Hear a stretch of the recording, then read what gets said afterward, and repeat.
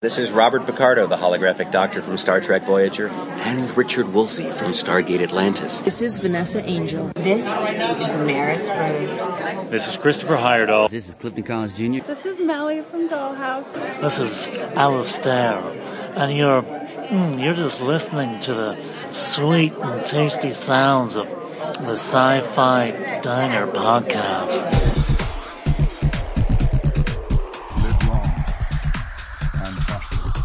Bad feeling about this. I'm tired of turning away from the things that I want to believe in. This is gonna get pretty interesting. Define interesting. Oh God, we're all gonna die? Only try to realize the truth. There is no spoon. We are at peace, always. You are listening to the Sci-Fi Diner podcast. And now, from the end of the universe, bringing you the latest in science fiction movies and television shows, here are your hosts.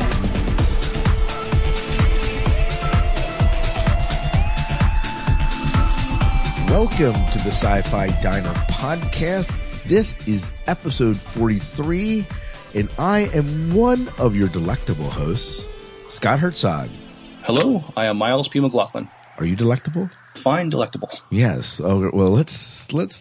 Well, we are a diner after all, right? That is true. They can feast on our words. We serve up great topics of conversation about the sci-fi world. Yeah. We hit news, gags, everything else that happens, trivia, anything you want to know, we can serve it up. Thank you for joining us tonight. We have a absolutely great show, some great news happening in the sci-fi world. And in our sci-fi world especially, and I'm excited about it. Miles, how has your sci-fi week been? It's been good, but also sad at the same time because some of our shows are going on their winter hiatus. Yeah, talk about winter hiatus. Like, what, they're taking like 4 months? Some of them? Some of them, yeah. So that saddens me. So, well, there's always the Winter Olympics, Miles. It's not sci-fi. Yeah, true. Maybe we can make, what if we made the Winter Olympics sci-fi? What would that look like? What sports would you have? Something to do with lightsabers. Yeah. Lightsaber fencing, razor chasing. Mm-hmm. It would be cool, whatever we come up with. I'm sure that'll have to be a show in the future sometime. All right. Well, let's move into our show tonight. On our menu tonight, we have, as we said, many delectable things. We are going to talk about the web series Reise, why you should check it out. We're going to talk about how Dollhouse is going to end with a bang, one that you will not want to miss. Even if you haven't really been following Dollhouse anymore, it's worth coming back to. Chuck Season 3 just got longer. The Terminator series Connor Chronicles meets ABC's V. You'll want to hear about this. Sci-Fi's Wire's 10 most awesome sci-fi characters and our take in them. The mid-series, I guess it is, also mid-season finale syncs for SGU. We're going to talk about that and our perspective on it. Star Trek 11 is named a top film of the year. What's up with the real Enterprise? And why you'll get your money's worth out of Avatar. A Black Hole Remake in the works, and we have the scoop on Spiderman's new villains, and DVDs are released this month that you'll want to add to your Christmas list. Mystery Science Theater, Lost Season 5, and Star Trek, the original series Season 3 on Blu-ray. Lots of good stuff on our menu tonight. We are going to feast, eat, and serve it up. Oh, yes, we shall. The difference between tonight's show and some other shows is we have no interview tonight. Miles and I were kind of reminiscing a little bit, but it's been since episode, when was the last time we had a show with no one else on but us? I don't recall. It's been it's been a few weeks since we've done a show, just you and I. A few weeks. Try episode 24. Oh, okay. So it's been a lot longer. Yeah, we're in episode 43 now tonight. Mm-hmm. It's pretty amazing. And even prior to that, we had a few people on. I know we had Mike Schilling and we had Farragut. Well, what's the guy's name? I'm making a fool of myself. Oh, John Broughton? Thank you, John Broughton. We interviewed him. A memorable interview, obviously. No, I'm just kidding. No, but we need to have him back on. We'll need maybe in January sometime, we need to do what's happening in the fan world again. Right. And by that time, they probably should have some new projects that they're be getting off the ground. Yeah. Yeah, yep, absolutely. And maybe we can do just fan films in general, make it more of a general podcast. That way we don't have to do like all Trek, that way we can do Serenity, Star Wars, Trek, and all that. Love to see what else other people are putting out. Yeah. A couple of things in our show news tonight. Just a couple things about the show. We have some exciting people that are coming on to our show. Next week, our plan is to bring you Dayton and Kevin. They will be back. You heard them, of course, in the review of Star Trek 11.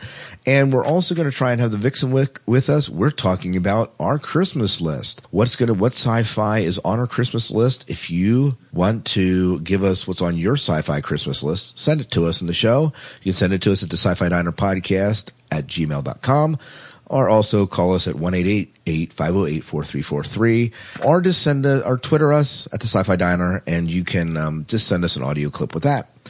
Or we can just email it to us, or however you want to bring it to us. We have tentatively scheduled Brian Jacob Smith from SGU, said he'd be interested in doing an interview with us. In the process of working out the details there. Richmond Peck. Miles, you lined this guy up, right? Yeah, I met him on Twitter. He is plays Georgie on V. Yeah, so we're excited about that. David Allen Max, planning coming up in January sometimes. He's an author of the Star Trek novel Vanguard. And we are going to have one of our favorite people that we've ever interviewed. Miracle from Dollhouse is planning to be back with us. We aren't sure exactly when that's going to happen. Hopefully before the end of Dollhouse. So some good stuff, Miles. Some great people we have interviewed here. We have coming up to be interviewed. It should be fun. It will be. And by the way, guys, if you have any questions at all for these people, just email them to us. We'll share them. We've done that in the past, and we'll do that in the future. Want to give out a shout out to DVD Geeks for plugging us on their the later November shows, and we didn't do that in the last show. I want to make sure I did it this show. And as always, you can support this podcast by going to the Sci-Fi Diner Podcast.com. And there's a place for support, and there are many ways you can go into supporting us. Miles, let's move into our trivia. All right. Last week, we asked the question, what do Stargate, Sanctuary, and New Moon all have in common? And the prize was a autographed picture of Clifton Collins, who played AL, Nero Second Command in the new Star Trek movie. Absolutely. The answer was Christopher Heyerdahl. Yep, and we had a bunch of people write in with answers to this. Right, but there can only be one winner. That's right, and that winner just happened to be Deborah Ketchner, I believe is the way you say the name. So, Deborah, we'll be sending you your prize, a signed print of Clifton Collins, who played Al. Our favorite answer, though, one of our favorite answers came from Christopher Register, who said, well, the commonality is you talk about him in all your podcasts. Do we talk about Christopher Heyerdahl all the time? No, I think it was, what's the link between, what do Stargate, Sanctuary, and New Moon all have in common? And and they're the things we talk about in all our podcasts. But okay. But not Christopher Heyerdahl. We've talked about him before, but not all the time. We like Christopher. He's a good man. He's a good guy. He's a great guy. All right. So, Miles, that's our trivia from last week, but let's tell what the trivia is for this coming week and how they too can win a DVD. Okay. For this week, we are asking, what do Firefly, the 4400, Terminator, the Star Chronicles, and Dollhouse all have in common? And if you answer this correctly, you're getting what, Miles? You are getting a Justice League DVD. Oh, awesome. And this is the original Justice League movie, and well worth owning on DVD. If you know the answer, again, call us at 1-888-508-4343 or email us at sci-fi-diner-podcast@gmail.com or contact us on Twitter at Sci-Fi Diner on Twitter. And we will be happy to take your answers and pull them from a hat, conjure up the spirit of Christmas, and give it away to one lucky winner. Yes. And that'll all be, yeah. And that has to be, by the way, all answers are due by December 15th. And when you send your answers, please send your address with that. That would always help. So I believe that's about it for news. Let's ready to get into the show. Let's do it.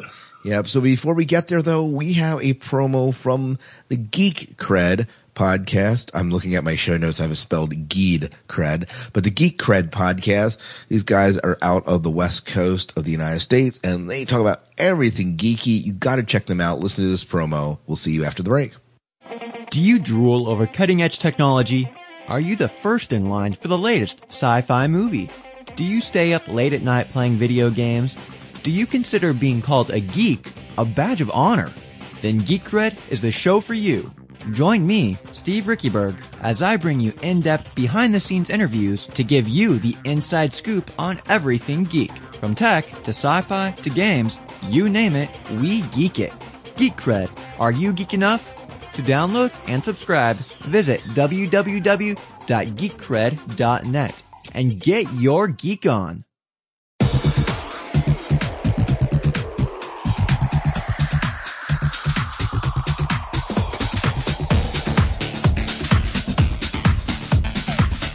Welcome back to the Sci-Fi Diner podcast. In this part of the show, we are going to give you your 10, 10, and 10, except it'll probably be more like the 15, 15, and 15, or depending how long-winded we get, the 20, 20, and 20. So, but it's a place of the show where we talk about news, and since we don't have an interview tonight, we have a lot of space to talk about some really cool and good news items that we have on store for you. We are going to start with our sci-fi TV news. And this is not necessarily really a TV show. They're webisodes. And since we don't really have a webisode category, I kind of shoved it here. Is that okay, Miles? That works. That works for you. Our first news item is, if you miss Sanctuary's Ashley, you have got to check out Reise. We, of course, I'm a huge fan of Sanctuary. Miles, you are not watching Sanctuary. Is that correct? Yep. There's just too much other stuff to follow right now. Yep, I am right there with you. Anyways, Ashley, of course, if you're familiar with Sanctuary, died earlier this season, but she is now back. And not only her, but if you want to watch those webisodes Reise, some familiar sci-fi TV faces will show up on the new web series Reise, including Smallville's Allison Mack, Battlestar Galactica's Alessandro Giuliani, also on Smallville, isn't he? That is true. He is on Smallville. And Sanctuary's Emily, Ullerup. Am I pronouncing it right? I'm totally butchering that name, probably. Anyways, the late Ashley from Sanctuary plays Eliza, a revolutionary and companion. That reminds me of Firefly when I say companion. Mac, who plays Chloe on the CW show, will play a character named Marlise, an ambitious member of the sect. And Giuliani, Gaeta from Battlestar Galactica, plays Garin, an officer of the Resistance and a comrade of Ran. So let's give you a little bit of a description of this series, since I never heard about Reise until just a few weeks ago, and some of you may not have heard about this show as well. Reise is a seemingly random wanderer being hunted by a terrifying religious cult, the Sect. Traveling from nation to nation for years, she's accompanied only by a wolf, Fenrir. Together they must evade the assassins sent by the sect, who'll stop at nothing to complete the task that they failed to achieve many, many years ago. Her past is shrouded in mystery, even as Reise can't recall the events of the tragic night her entire family was slaughtered and she was forced to flee to the wilderness. On her journey, she'll piece together her past, her destiny, and a conflict that will hold the fate of the world in balance, and a once peaceful kingdom of Elijah. I think that's weird. Eliza will be of the battlefield. Other members include Christine Chaitlin, Sanctuary and Supernatural, Ben Cotton from Harple's Island and Stargate Atlantis, Sharon Taylor, Stargate Atlantis, and Patrick Gilmore from Stargate Universe. So a ton of awesome cast in this movie. It's something I'm going to check out. Yeah. I mean, it's on the web, it's on YouTube, it's on their official site. It's free. It's well worth checking out and seeing what it's like. I don't know when it's officially going to be released, but check out the site. I'm sure their official site will have a link in our show notes. We'll have more details on that. We'll also have the promo and the trailer in it. Miles, did you watch the trailer?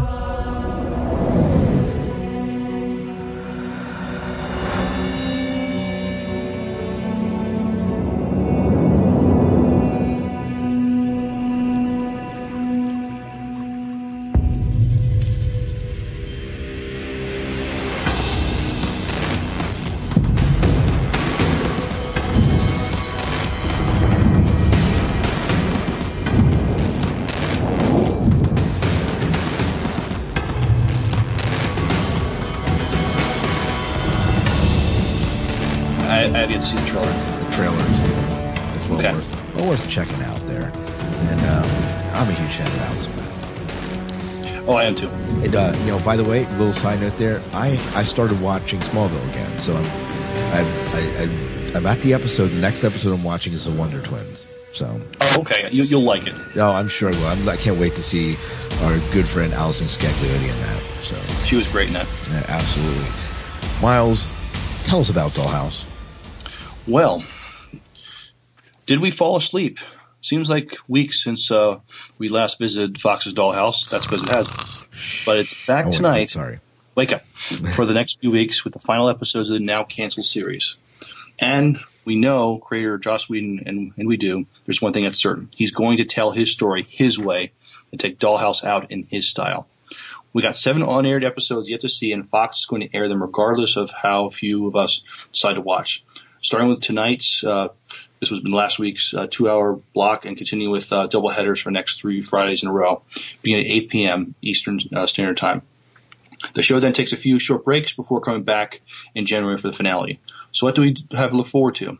Lots of sci-fi guests, as well as Echo, Eliza Dushku on a mission of her own involving Rossum, the corporation behind the Dollhouse. It's all about larger conflict now between Echo and Rossum, being told TV Guide. It's going to get very, very twisted. On December 11th, Echo returns to L.A. and begins to struggle with her multiple memory downloads in Meet Jane Doe, while Topher discovers there are dangers for our future when it comes to imprinting people. Alan Tudyk returns to guest star as a psychomaniac doll Alpha, who is up to his old tricks in A Love Supreme. Meanwhile, Ballard, Tamar Pennicott, tries to find allies in his mission to bring down the Dollhouse. You don't bring Alpha back unless you've got something really fun for him to do, said Whedon, and that somehow involves a very violent Franciscan friar. The first of the December 18th episodes, The Attic, will reveal more about this mysterious attic where actives go when they are bad. Dollhouse will return with the final 3 episodes starting January 8th, 2009. The series finale, which airs on January 22nd, will be called Epitaph 2 Return, and will act as a sequel to the never-aired in the U.S. episode Epitaph 1, which explores I'm not sure if I'm pronouncing the word right, dystopian future which resulted when Dollhouse technology got out into the world. It appears that the episodes written by Epitaph 1 writers Marissa Tankaran and Jed Wheaton, along with Andrew Chambliss and guest stars Felicia Day, who is also in Epitaph 1. We are guessing this also may be the episode that sees the return of Amy Acker as Dr. Saunders, since she was prominent in Epitaph 1. It's available as an extra in the first season DVD set. Yeah, so wow. Some great stuff to be looking forward to in Dollhouse. Yes, I'm sad to see the show go, but I'm glad it's going to finish strong. Well, you see, here's my problem. I feel that if Dollhouse this season would have started out with as high a caliber as the episode right before we went on break in November and the episodes we had last night, and then continue this, like it seems to be what they're describing these episodes, unless they end up being bombing episodes. If they had started out this way, this show may have gone on for another season. I agree, and I don't know why. What's up, Whedon? What's up? The best for last. I mean, it's just you got to have something to get the viewers, involved in. And I mean, the last stuff is phenomenal. I mean, these last 2 episodes I thought were great. Love Summer Glau as she's the main tech person in that Dollhouse and her interaction with Topher. I loved they got Victor to help, I guess, move things along. They made another Topher using Victor. Just props to Enver. I'm not sure if I'm pronouncing his last name right, but Enver Gojakaj. He was spot on with his impersonation of Topher. Oh, and even the voice. In fact, it made me wonder is if they recorded Topher's voice and he just mimicked it. Mm-hmm. I mean, I don't know if he was just, pretending to speak and it was actually Topher's voice or not. I think it was his own voice. I thought I could tell a little bit of a difference, but his mannerisms, he just, he just, if you didn't see Topher, you might have thought he was Topher. Well, here, and let's talk about Summer Glau a bit. We were talking about Summer Glau before our show here, and I thought, Miles, we had talked about when we first heard that Summer Glau was going to be in Dollhouse, and we were all psyched about it. That Joss has said that he wanted to take her out of the stereotypical role that we've typically seen her in. However, what do we get? We get the stereotypical thing that we see Summer Glau in. She's a psychomaniac. running the Washington DC Dollhouse. And well, it's great to see Summer Glau on that. It wasn't quite what I was expecting, something different because he had said this. So I don't know if he's leading me on, or maybe that was different for him. I don't know. I mean, don't get me wrong. I love Summer Glau. I love to see her in this. I like watching her in a lot of what she does, but this looks like the same stuff she's always in, though. I mean, she plays the damaged, a little bit crazy. I just fear for typecasting. I mean, it would be nice to see her do something a little different. But I mean, she's great in this role. Don't get me wrong, and I enjoyed her, her portrayal in this, and love the interaction between her and Topher. Oh yeah, not a huge surprise seeing her in that role. No, it wasn't.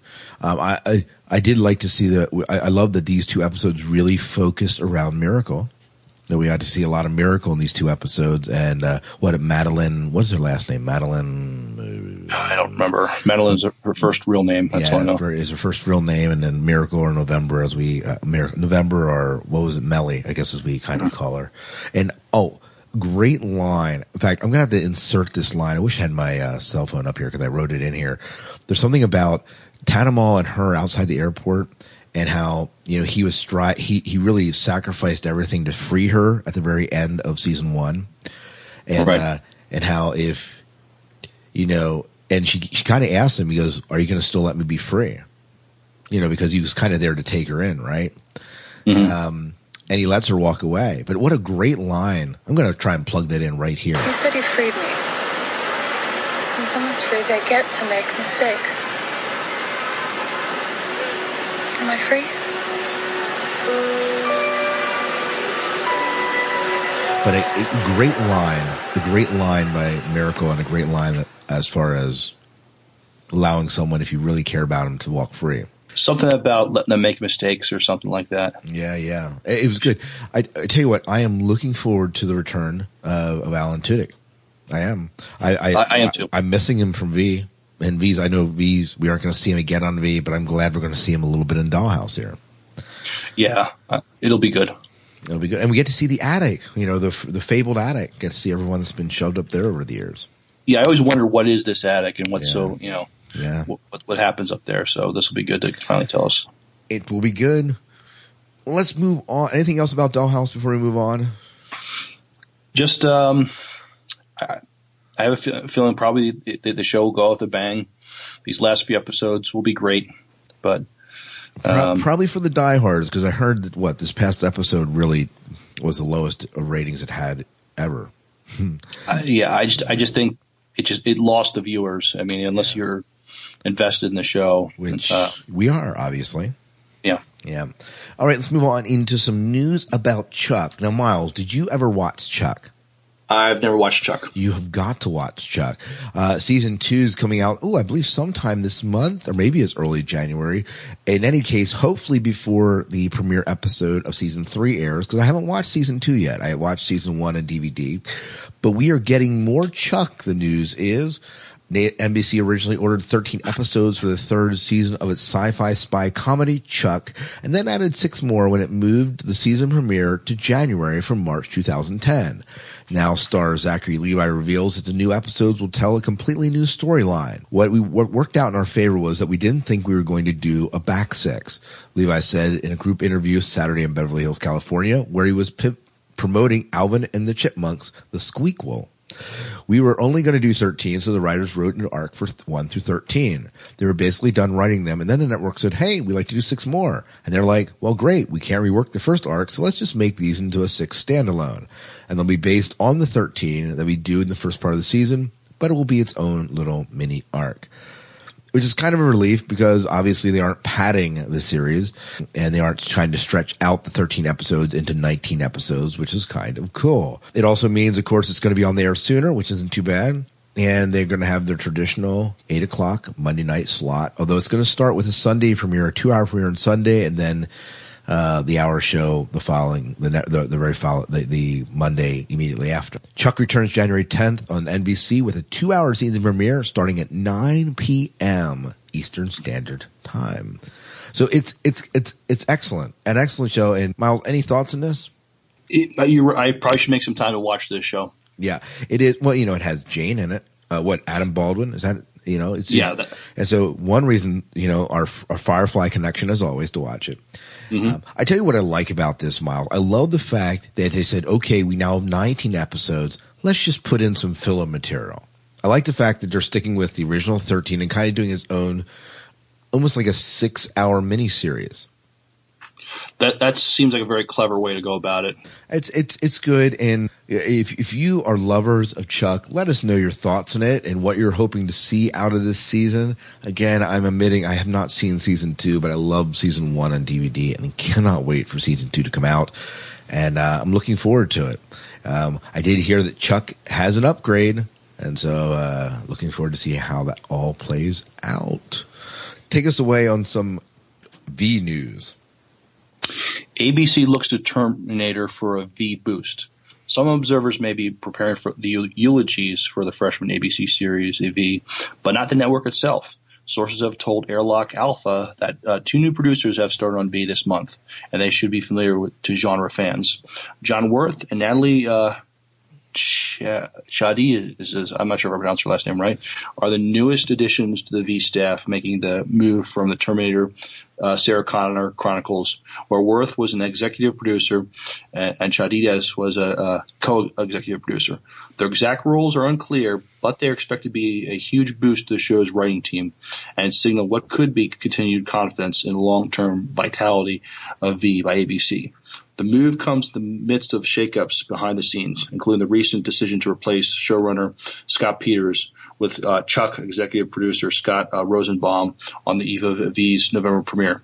Peters, best known for his work with USA Network's The 4400, had reportedly only held 1 episode of the series, which aired 4 hours in November and won't return until late spring.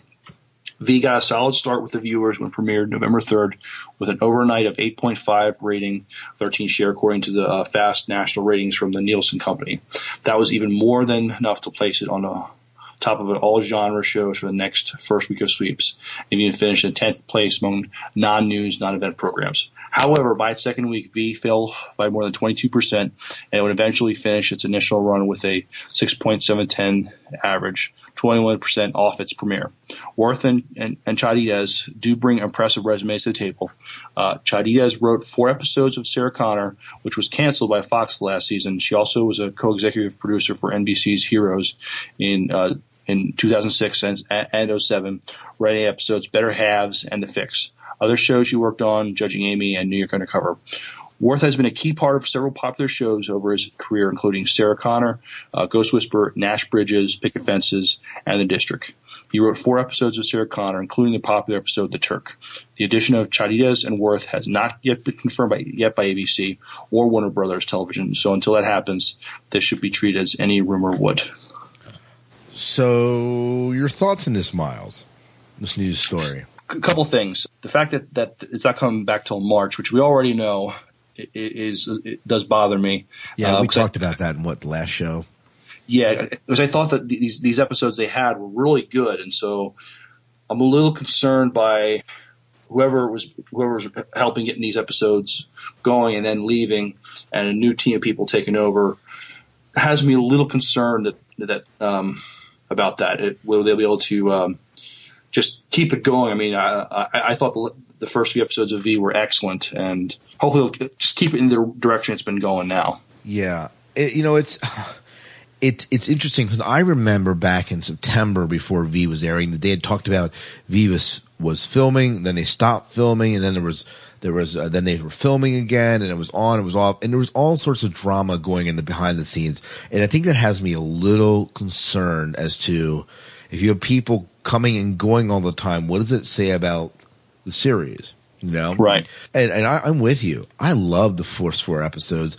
My wife loved the first 4 episodes, and we're crazy about V. We love V. We cannot wait to see V return. It's just, again, unfortunate that we're waiting till March. I do like the fact that they're bringing people that they're bringing people on from like Chuck, like Scott Rosenbaum. I'm also excited that they're bringing in Worth and Chadides, I guess, however you pronounced it.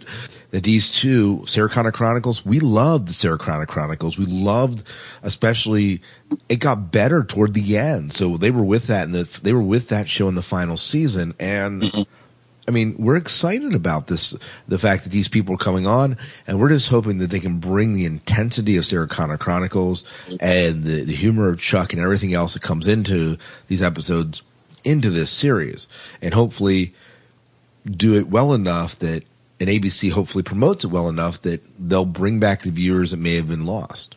Any show that starts, it's going to lose some viewers the next time it airs. So that's not a huge surprise that they lost, some viewers. I'm just being cautious, I guess, because I thought what they have is really good so far. But you're right. I mean, the people they have coming on are people who have put out some good TV and good sci-fi TV. So hopefully, they'll get what V is about and just keep it, keep that spirit going. Yeah. Which, by the way, quite a twist at the end of the 4th episode of V, huh? Yes. Kind of the same twist that they do in SGU, which we're going to talk about later on. Both shows have kind of had their kind of a semi-mid-season premiere, if you want to call them, or finale. By the way, V, of course, was off 21% of its premiere. My question, Miles, is that a lot? For in a show's, is it, what's the average percent to be off a premiere? I don't know what the average is. I mean, I don't think 20. I mean, it sounds like a lot, but I don't know if you still have 80 or 75% of the people still watching it on a consistent basis. I don't think that's anything to worry about for the network, I would think. No, that still seems pretty good. I mean, they had, I don't know how much it was. It was well over 10 million people that watched the first one. So you still have many millions of people still watching the show. It's good. I'm going to watch it. I'm going to be certainly picking it back up when it airs, and I just hope that it does well enough for them to bring it back for another season after the first season. So, well, let's move into what Sci-Fi.com is claiming to be the 10 most awesome sci-fi TV characters in this fall's TV lineup. And so I'm just going to run down through these briefly. I'm not going to give a lot of explanation, just have to tell you what show they're from and whether we watch it or know anything about them or not. And then we'll see if there's any that we think should be added to this list. So here is their list of the 10 coolest, scariest, funniest, and most fascinating characters that they've seen this fall. They start their list with Dr. Walter Bishop of Fox's Fringe. Miles, thoughts? I agree. I love the Walter Bishop character. This guy is, he's just very, quirky. I mean, you can tell he's done a lot of drugs, and he's very out there. But he's a genius, though. On the flip side, though, so I agree. He is a cool, scary, funny character. Yeah, he is one of the most interesting characters to watch in that show. He just is. His fascination with food, his fascination with drugs, and then just the way and how all this gross stuff doesn't even ever seem to faze him, and how has this really complex and mysterious past. I am all for Walter Bishop being on this list. So totally. Okay, next on the list was Ryan Nichols on ABC's V. And I just put a note in here that when I see this guy, I think it's the way his face is shaped. He reminds me of Dwayne Johnson a little bit, The Rock. He reminds me of the James Ellison character from Terminator, Sarah Connor Chronicles. There's a bit of a resemblance there. Oh, yes, you're right. I would agree with that. I would definitely agree with that. He's played, of course, by Morris Chestnut. He's good in the show. I like him. I like his character. My question is he the most compelling character in the show for you, Miles? As much as I like his character, I don't know if he is an interesting character because it kind of came out of left field that he was a V. So the most compelling, I don't know if I'd go that far. See, I'm gonna toss up between so many good characters. I'm a toss up between the priest, the FBI girl. I'm a toss up between Anna. I liked Anna, and I like the head of Fifth Column that kills Tudyk's character, and Tudyk in the first 4 episodes. Interesting characters. Ryan Nichols certainly belongs in there, but yeah, I don't know if he's the most interesting. I would have picked some character from V to be on this list. I think David Richmond Peck, the guy who plays Georgie, the guy who gets the resistance started, I think he's he seems an unlikely person to get the resistance started, but he is. I think his character is interesting, compelling also. Anyways, that's that one. And next on the list is Damon Salvatore from CW's Vampire Diaries. Miles, have you ever watched this show? I have not. I have not, so I can't really comment on it, but just so you know, he's on their list. Henry Foss of Sci-Fi's Sanctuary. And Miles, we established already that you did not watch his show, but I have, and he is good. I'm not sure he's necessarily any more fascinating or stand out than the rest of the cast. Amanda Tapping, Christopher Heyerdahl. I have a personal love affair with Christopher Heyerdahl, only because we met him and got a chance to interview him probably more than any. But I think there's a good cast here. There's a good cast. And so, is he fascinating? Yeah. But I'm not sure if he's any more fascinating than some of the other cast, but I'm glad he's on the list. Castile of CW Supernatural. I've never watched the show, Miles. Mm-hmm. I haven't either, so I don't know if I can really. Yeah, it's one of those series I'll probably watch down the road. Just not right now. Dr. Claire Saunders of Fox's Dollhouse. Miles, your thoughts? I agree. She's an interesting character, but we haven't seen her in a while. So yes. I don't know if she deserves to be on that list just because she's been away for a while. Sierra, I think, would almost be better on this list because we got that beautiful episode with Sierra, and she's an interesting, fascinating character. Yeah, I think that would probably be a better choice. Although we learned about her in that one episode that highlighted her life, she ended up in the Dollhouse unwillingly. She didn't sign up for it. Yeah. But she ended up, still sticking with it, which is, like she had a choice.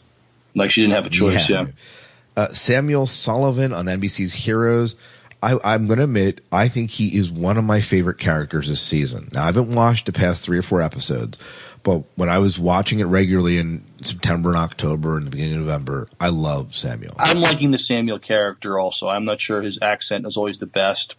He's still an interesting character, and he comes out as being, like when he's trying to recruit the other heroes or people with power. I mean, he seems very benign, very friendly, but then you see his dark side. So I would definitely agree. He definitely deserves to be on this list. Yep, absolutely. Kara from the syndicated. Kara on the syndicated Legend of the Seeker. I can't comment on this. I've never watched the show. I really should get Hearn to talk about that and what he thinks of Kara. He probably loves Kara. I've never watched it. Miles, you haven't either, right? No, I can't comment either. Yeah. Eli Wallace from Sci-Fi Stargate Universe. Certainly an excellent compliment to the cast, and I love Eli Wallace. Yeah, he definitely deserves to be on there as well. It's either him or Rush. Well, actually, there's somebody else I'd like to add from SGU. I'm trying to remember the character's name. He's the African American sergeant. Oh yes. I don't know his name. I don't know his cast name. I don't know the actor's name, but I know exactly who you're talking about. Right. My wife and I are really enjoying his character. I mean, he every now and then he comes up with some humorous things to say, but his character is interesting because when we first see him, he's basically in the stockade for some kind of disciplinary problem. And but we see him starting to come, I see him almost as like the Han Solo character from Star Wars, with a chance to redeem himself throughout the series and do good things. I would put him on that list. Yeah, you know what? I would agree with that, and I think he definitely needs to be on that list. And I'm glad that you brought him up and put him on that list. So, I don't know I forget what his name is. And I did it when I was thinking about it. I thought maybe the military commander, not Lou Diamond Phillips, but the guy that is kind of in command of the Destiny. So I thought maybe he should be on there. And last but not least, we have Chloe Sullivan from Smallville, and she certainly is shining this season.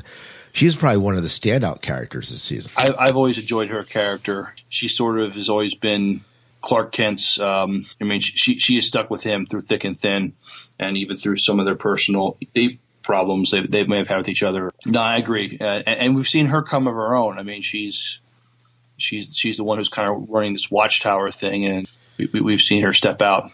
Yeah. Yeah. Now, so that's a list of 10. Any that we should add? I mean, we kind of added some along the way, I guess, as we went. But any others that we should add? Maybe from anyone from Flash Forward that should be on this list? Oh, Flash Forward. John Cho's character, maybe. Yeah, I like his character because he's dealing with a crisis of, trying to preserve his life. There's some good characters. I think his character might be one of the more interesting and compelling. Oh, the one doctor. I forget his name, but the one doctor, the guy who's going to commit suicide, right? And he does a complete 180. His character is very interesting and compelling. Yeah, absolutely. And by the way, just a side note: this show and V commending both of them for throwing spirituality in and wrestling with it. Right? As they kind of talked about it. We've talked about how we appreciate what shows do talk about that. I would add one more person on that list. I have to mention him. Topher from Dollhouse, I think. Oh, absolutely. Yeah, he definitely deserves to be on that list, especially with his work on that episode with Sierra. I thought, he got out of his shell, or we saw him, have a moral crisis and how he dealt with it, and just his work on the show, I think is great. Yeah, he continues to be one of the more fascinating characters on that show. Let's move into SGU. Well, Stargate Universe ratings sink to a series low, 3.34 million for a fall finale. After taking a week off for Thanksgiving against the Monk series finale, which broke records for a 1-hour cabled scripted show, viewing for Stargate dropped dramatically for the fall finale from 1.891 million viewer live plus SD viewers on November 20th to 1.34 million in December 4th.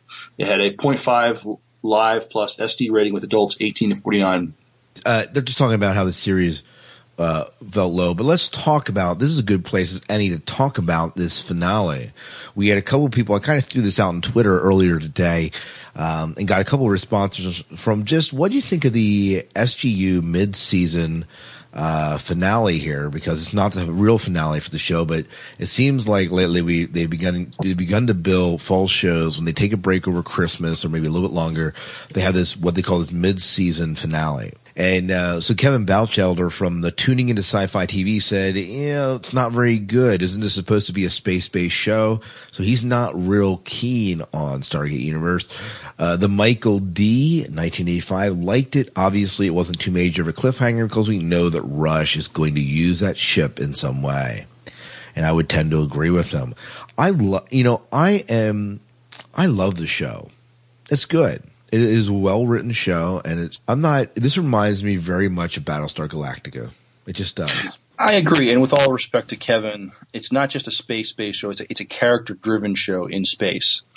Yeah. And so you have 80-some people in this show, and under some extremely hard living conditions, and how they deal with it. And not just, you're going to see how they rise the occasion, you're going to see how they,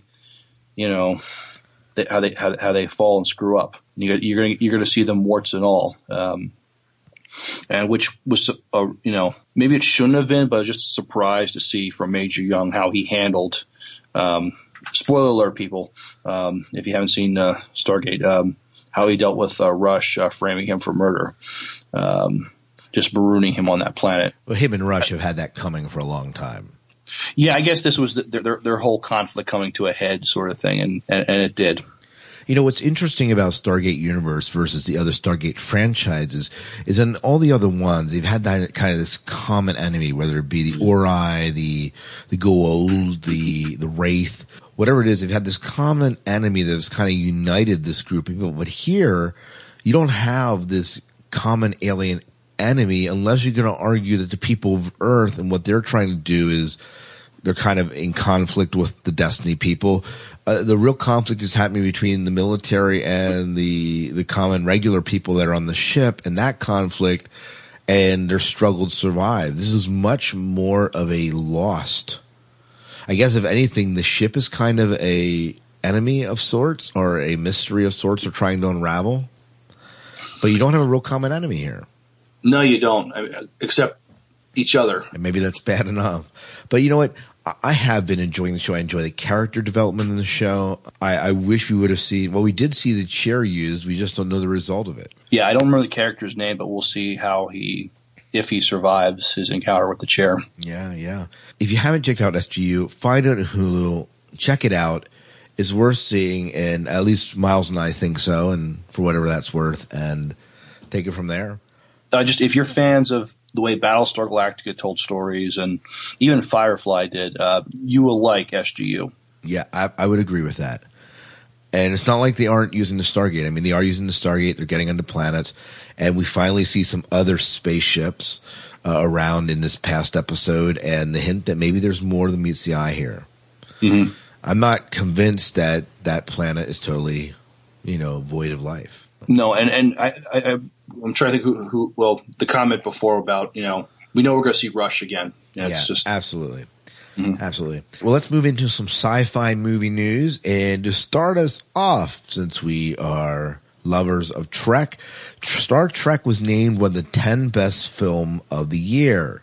This, of course, is good for us. It's been a good year for sci-fi movies with District 9, Star Trek, and the upcoming Avatar, but who was expected they'd actually be viable candidates for the prestigious awards? I mean, consider this. The venerable National Board of Review of Motion Pictures, a national film group, selected J.J. Abrams' Star Trek as one of the top 10 films of the year. When was the last time a Trek movie was in a top 10 list?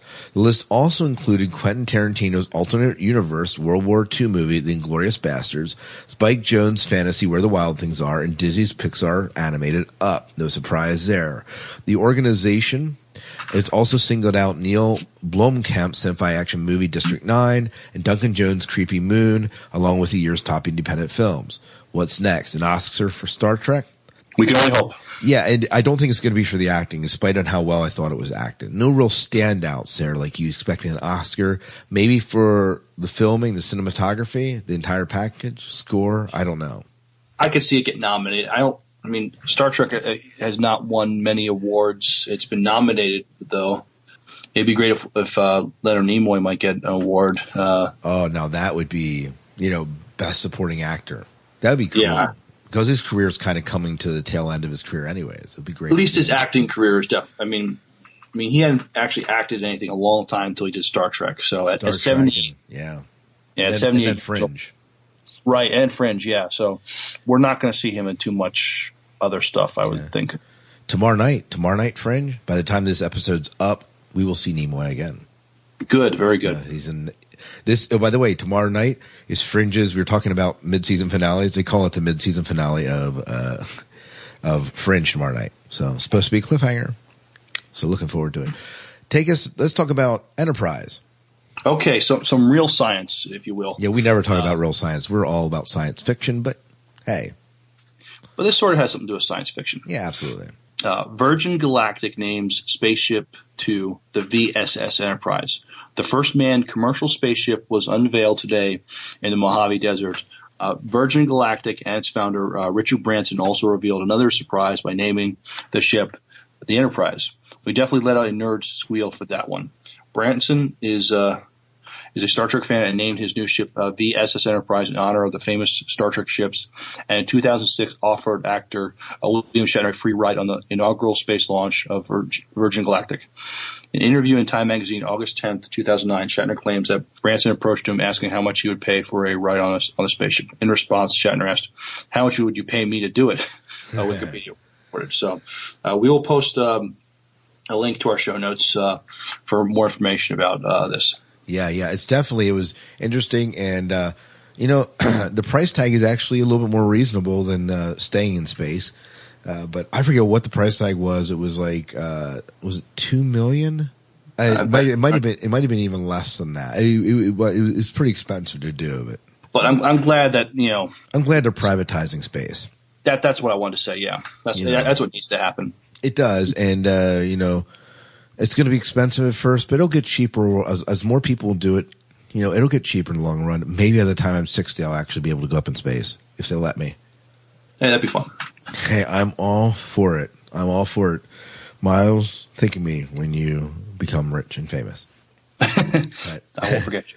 All right. In other movie news, we of course are eagerly anticipating next week's already Avatar's official opening. And I don't know if I'm going to see it opening weekend because my wife and I are heading to New York, but we have an official running time announced, and this is kind of interesting. The official running time has been announced by Fox to be 161 minutes and 34 seconds. Now, this is a tad longer than the 2.5 hours that it had originally been doing rounds from the past 1 or 2 months. If we're able to take this into consideration, the trailers, then want us to sit through, if we take into consideration the trailers, then want us to sit through 3 hours of movie. Some new featurettes have also been released from James Cameron's directed film. The new videos play differently from the ones we have earlier seen and bear a nature documentary tone. The detailing of the visuals has definitely had the signature Cameron effect to them. 2.5 hours for a semi-animated movie, huh?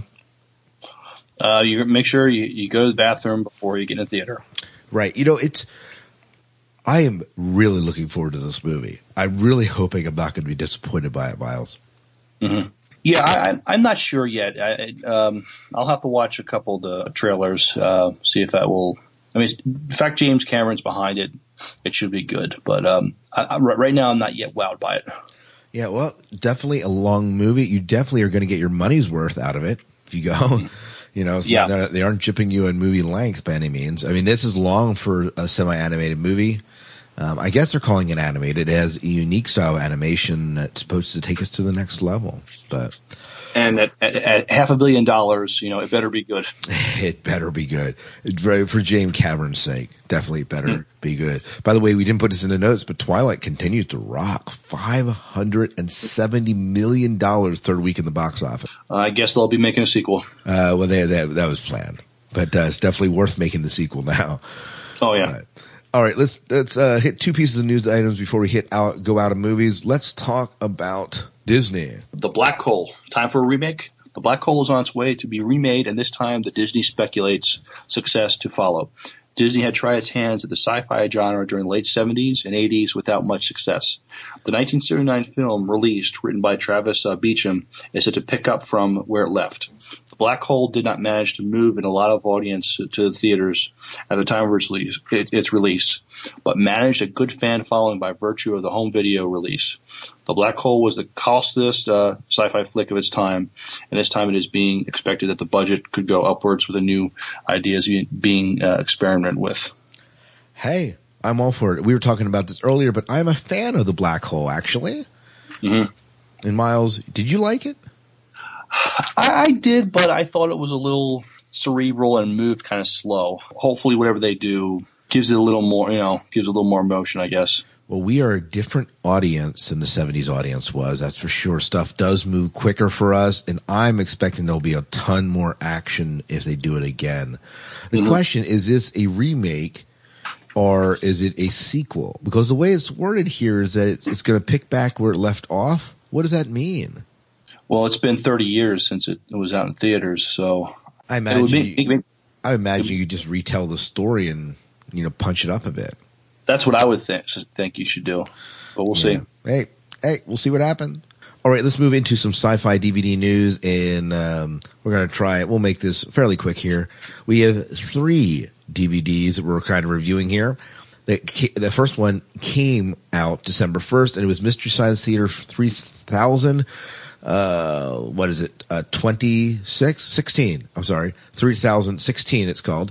With the holidays upon us and the spirit of goodwill toward men in the air, let us be mindful of those less fortunate, Joel, Mike, and their hapless bots, Tom Servo and Crow T Robot. This is, these guys are going to be talking about movies, and the movies that they kind of review in here, if you're familiar with it, they of course take the comedic approach of tearing apart movies, especially older movies, and here are a couple that are more Christmas oriented, or at least some of them. The Corpse Vanishes, Warrior of the Lost World, Santa Claus, and Night of the Blood Beast. So they kind of sit there in the theater and kind of tear them apart, and if you aren't familiar with Mystery Science Theater, you probably won't want to check it out, but I've enjoyed some of Mystery Science Theater stuff. I have as well. I don't watch it all the time, but I don't know it's not a bad price. I should have put the price in here. I don't even remember what the price is, but they'll be linked into our show notes, and check it out. And if you want to buy it, you can buy it. And of course, our store, which is myscifistore.com. December 8th, that is this week, early this week, the complete 5th season of Lost, The Journey Back. The expanded edition was released, and it also came out on Blu-ray.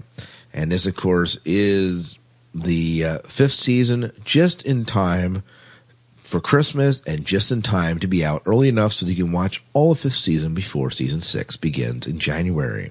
So you have never watched Lost, right? No, I haven't. I watched the first 4 episodes, and that's all I had time for, and ended up getting sidetracked with other sci-fi. But something I know you're going to be excited about is the next DVD. December 15th, Star Trek Season 3 Blu-ray. It features... now, this is the original series, right? Yes, this is original series, not the movie. The movie's already been released, but this is original series, Season 3. The last season it was ever... They only ever did 3 seasons. Okay, so this is the final season of the original series then. Correct. Okay. So some of the features, BD Live Portal, Where No Man Has Gone Before, rare and unaired version.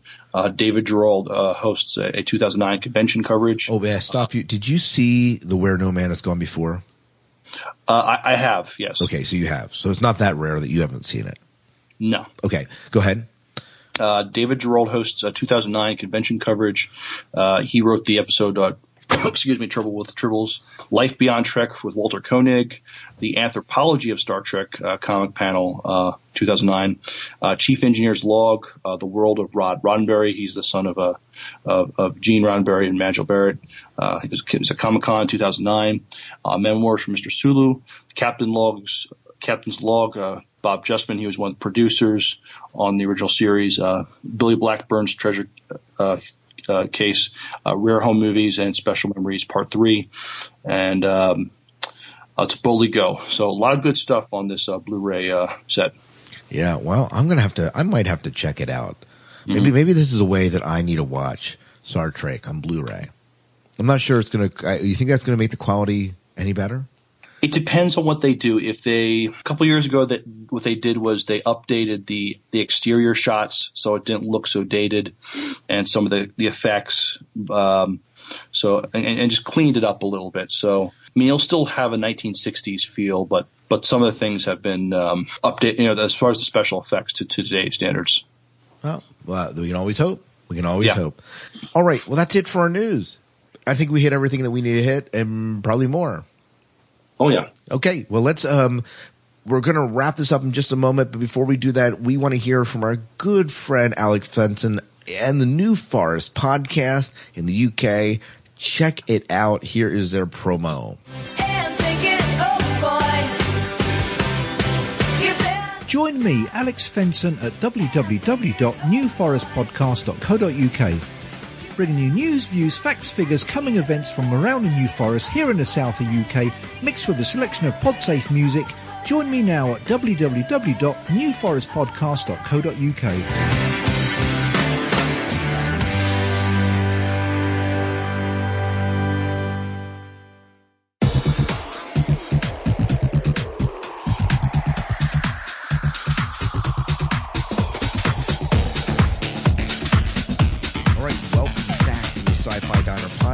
Hopefully you enjoyed all those little news items we have. We are getting ready to wrap up the show, but not before we give you the Sci-Fi 5 in 5. And this week it is my turn. But before I go into my favorite Sci-Fi 5 of 5 and tell you what that is, I want to invite you, our listeners, to send us an MP3 mentioning your 5 favorite sci-fi movies, books, TV shows, ships, robots, whatever you want to talk about, bad hairstyles like we did the other week.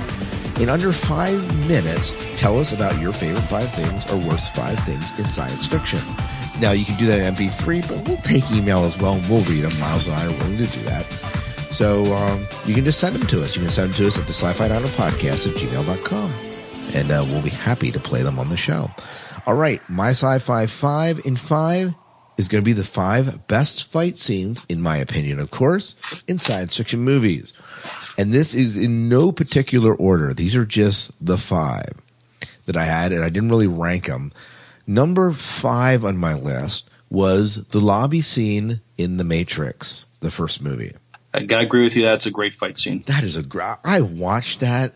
and the music and the way they do it's just great. I loved it. Number 4 with Anakin Darth Vader against Obi-Wan at the end of Star Wars: The Revenge of the Sith.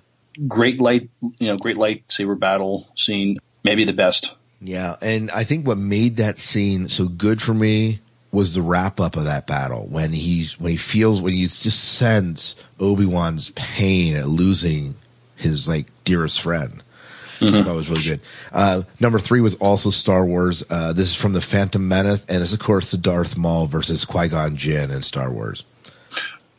One of the few good things about that movie. Yeah. And in some people's opinion, maybe the only good thing about that movie. Number 2 was the wizard fight scene in Lord of the Rings, Fellowship of the Rings. Especially watching these two old guys go at it. Oh, yeah, it was good. It was really good to see Gandalf in there. And number 1, another scene from The Matrix. This one from The Matrix Reloaded is a highway chase scene. That was incredible. Yeah, and so that's just an incredible fight. Really, from the Merovingian on, when they're in the it's just that entire sequence is just some really good fighting. I like it. Mm-hmm. The Matrix had a ton of good fights, and so it's hard to limit them down to these. But that's it. That's my Sci-Fi 5 and 5. If you want to comment on your favorite 5 fight scenes, go ahead. They can be different than mine. I'm okay with that. And we invite you to do that. And let's go ahead and give the show a wrap.